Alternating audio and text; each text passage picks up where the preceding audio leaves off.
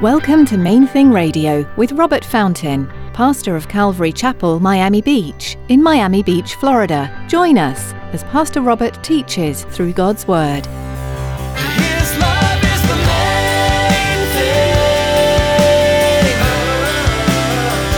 His love is the main thing. So we're mixing it up, mixing it up. His love is the main thing. His love is the main thing.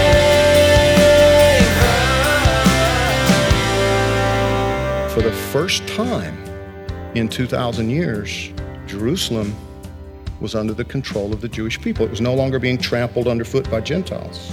You see, the rebirth of Israel in 1948, the retaking of Jerusalem in 1967, probably the most significant events prophetically since the crucifixion and resurrection of Jesus Christ. In today's message, Pastor Robert will share with you about a fulfilled prophecy from the Bible. The land of Israel has been promised to the Jews for a very long time. However, that land has been taken from them by various groups.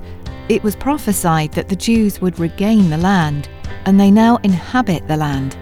Stick around after today's message from Pastor Robert. I have quite a bit of information that I'd like to share with you. Our web address, podcast subscription information, and our contact information. Now here's Pastor Robert in the book of Matthew chapter 24 with today's edition of Main Thing Radio. His love is the main thing.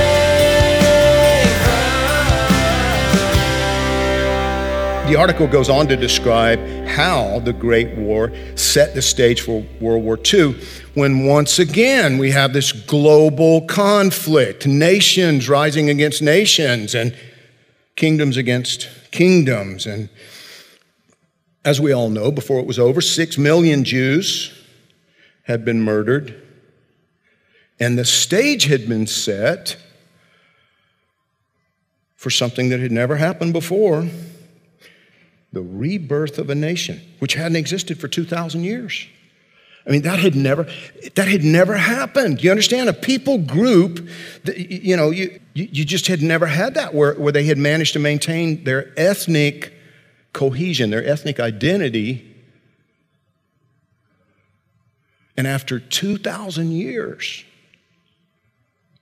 they had a nation again.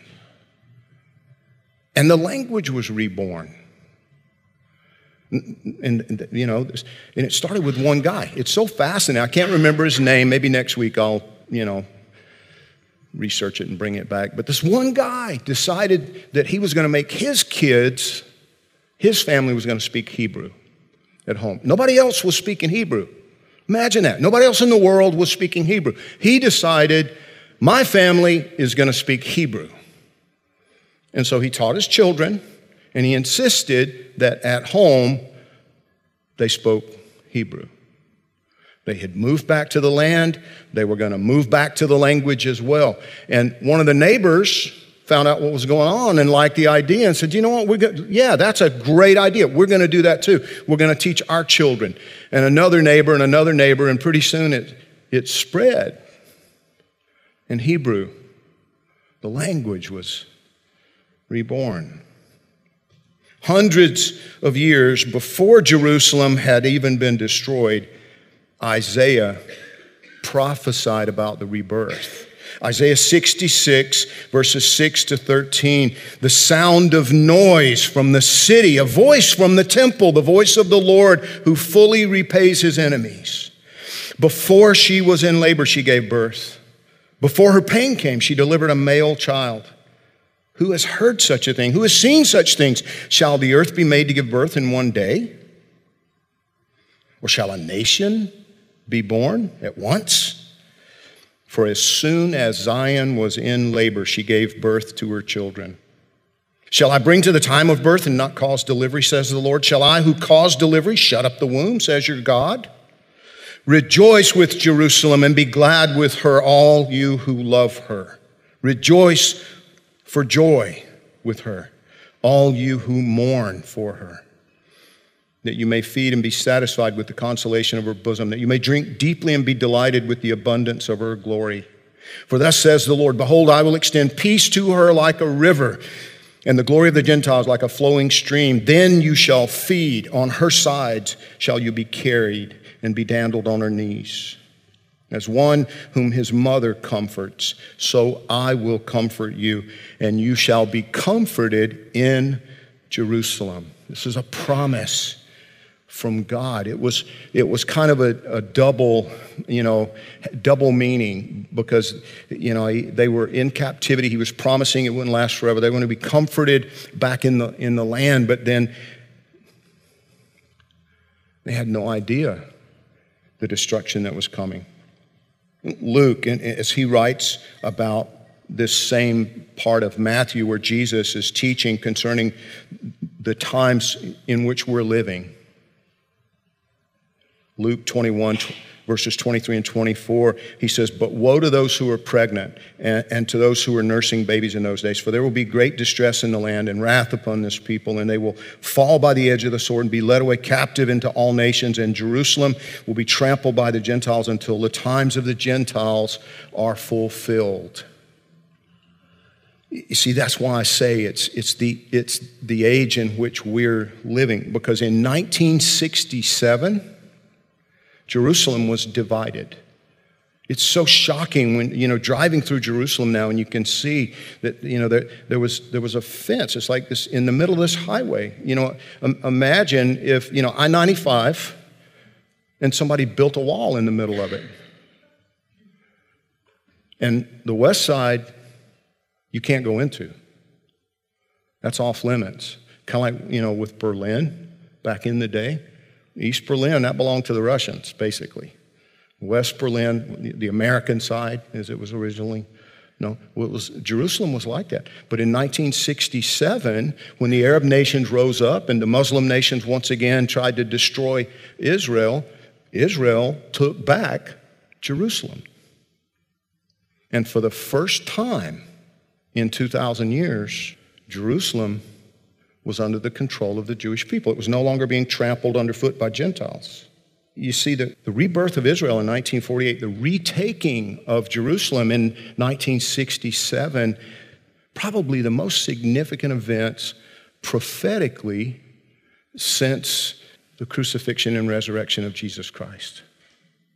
Everything changed. People will say to me sometimes, the earthquakes. I know people talk about, this is the end times, but, I'm not sure I buy it. Listen, you better buy it, because Israel was the tipping point.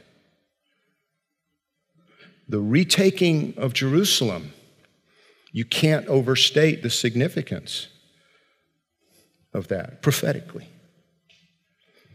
Jesus said in Matthew 24, verse 9, continuing, he says, then they will deliver you up to tribulation and kill you, and you'll be hated by all nations for my name's sake. And then many will be offended, will betray one another, will hate one another.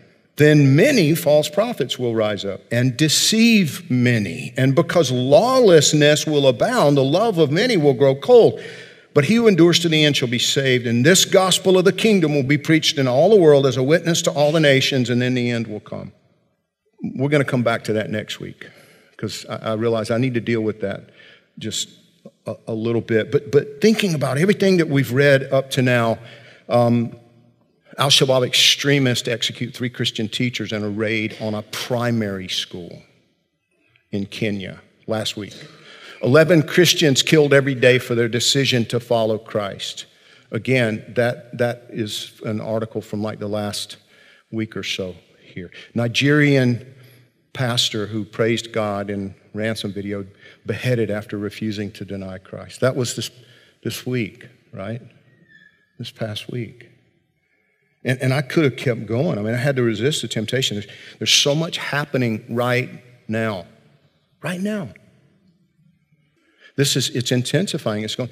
Another article that I saw yesterday, millions of locusts swarming across Africa. They're saying they're anticipating the potential for almost a complete destruction of the food supply across Africa because of this literal plague of locusts that is right now sweeping across the different nations, right? It's more and more and more and more. And with all these things, we see the love of many growing cold. His love is the main thing. His love is the main